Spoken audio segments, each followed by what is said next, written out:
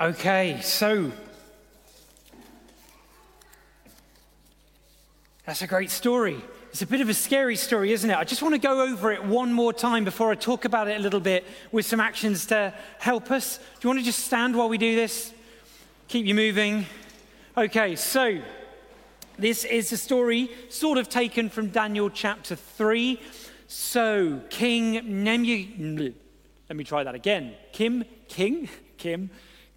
Nebuchadnezzar, yes, told everyone to bow down to a statue. So first of all, freeze like a statue. Let's see your statues. Very good. Yeah, some very still statues. Very good. Shadrach, Meshach, and Abednego knew that would be wrong. Shake your head.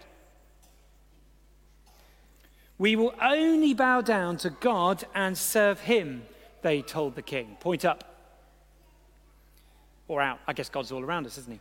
The king was so angry he threw them into a fiery furnace. Shout, hot!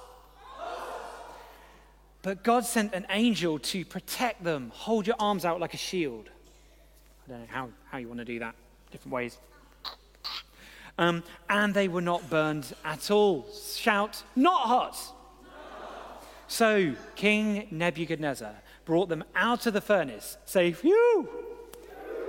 And praised God too. Bow down. Very good. This is the word of the Lord, sort of. You can take a seat.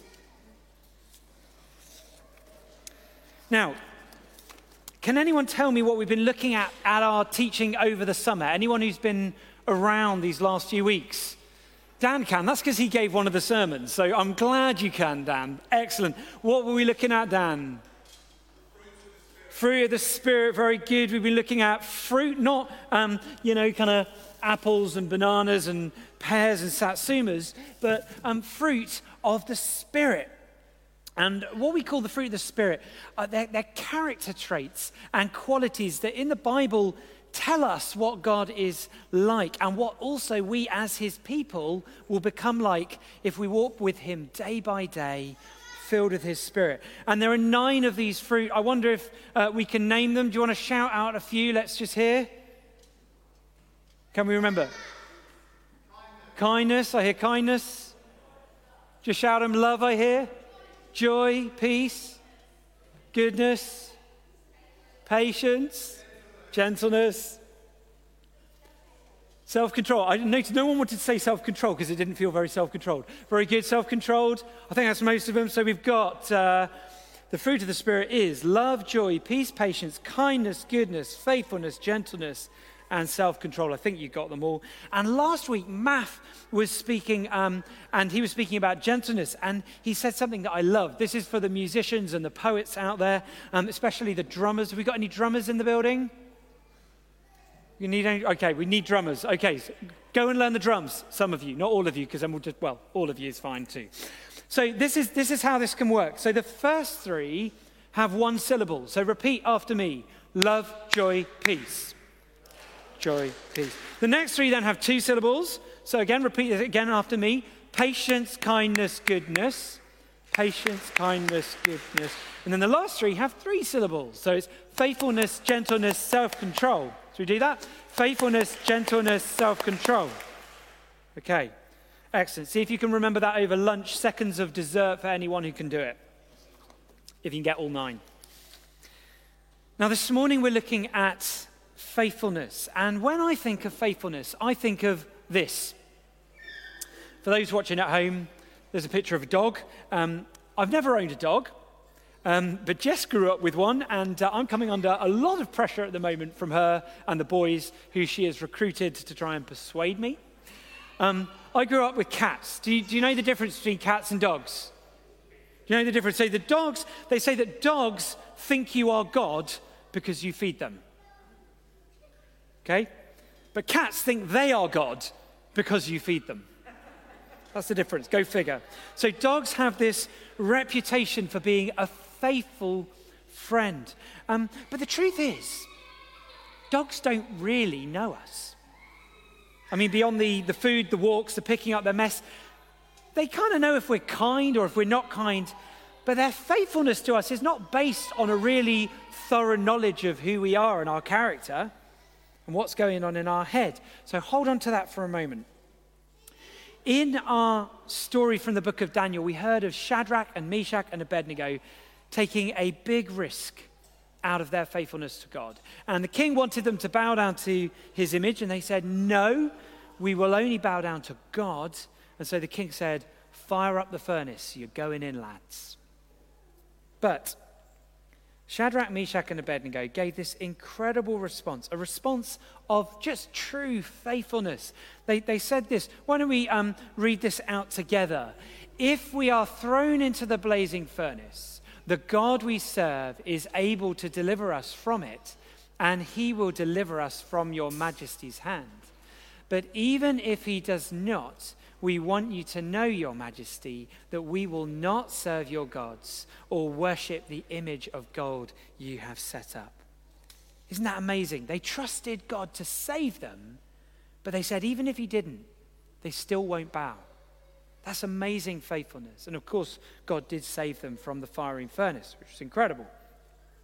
Now, what's that got to do with a baptism? Because that was fire. This is water. Well, I think two things. First, by having her baptized, James and Caroline are saying that they want Clara to grow to be someone who is faithful to God and faithful to the things that are important to God. Remember the words we spoke over Clara just a few minutes ago. Let's just say them again together. Stand bravely with him against all the powers of evil and remain faithful to Christ to the end of your life. Remain faithful to Christ to the end of your life. So that's something for Clara and for all of us who have been baptized, to remain faithful to Christ to the end, like Shadrach, Meshach, and Abednego. And we might not face a fiery furnace, but we will certainly face opposition, maybe even persecution. God's ways aren't always the popular way. But there's something else too, for Clara and for us. And that is that the God who we try to be faithful to is endlessly faithful to us. I mean, our faith and our faithfulness to God can sometimes feel a little bit flaky, but his faithfulness to us, to those he's called by name, to those who are his, is endless, never ending. And that's actually much more important even than our faithfulness to him. And that is what baptism is all about. Clara, you belong to Jesus.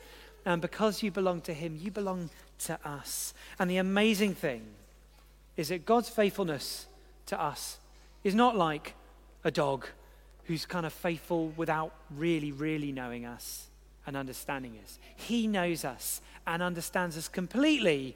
All the good bits, all the bad bits, all the broken bits, all the meh bits. And he still promises to be faithful to us.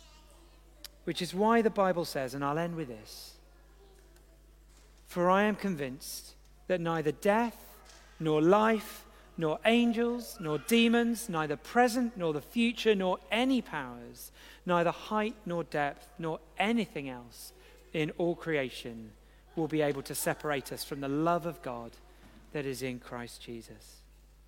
Not even death can separate us from his love. Isn't that incredible? God's faithfulness goes beyond the grave. And that's true for Clara and for anyone who wants to belong to Jesus. Why don't we pray?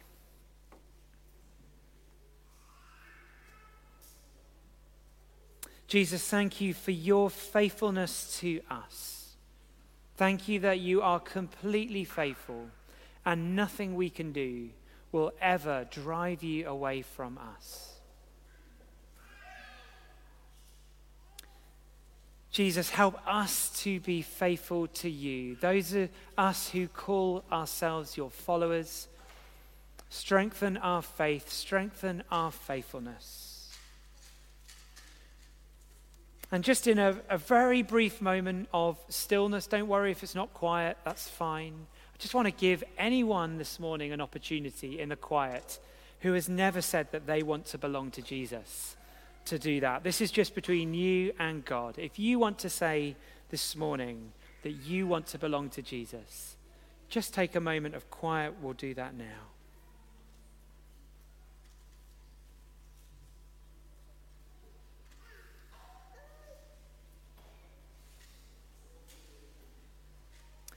Thank you, Jesus, for your faithfulness. Amen.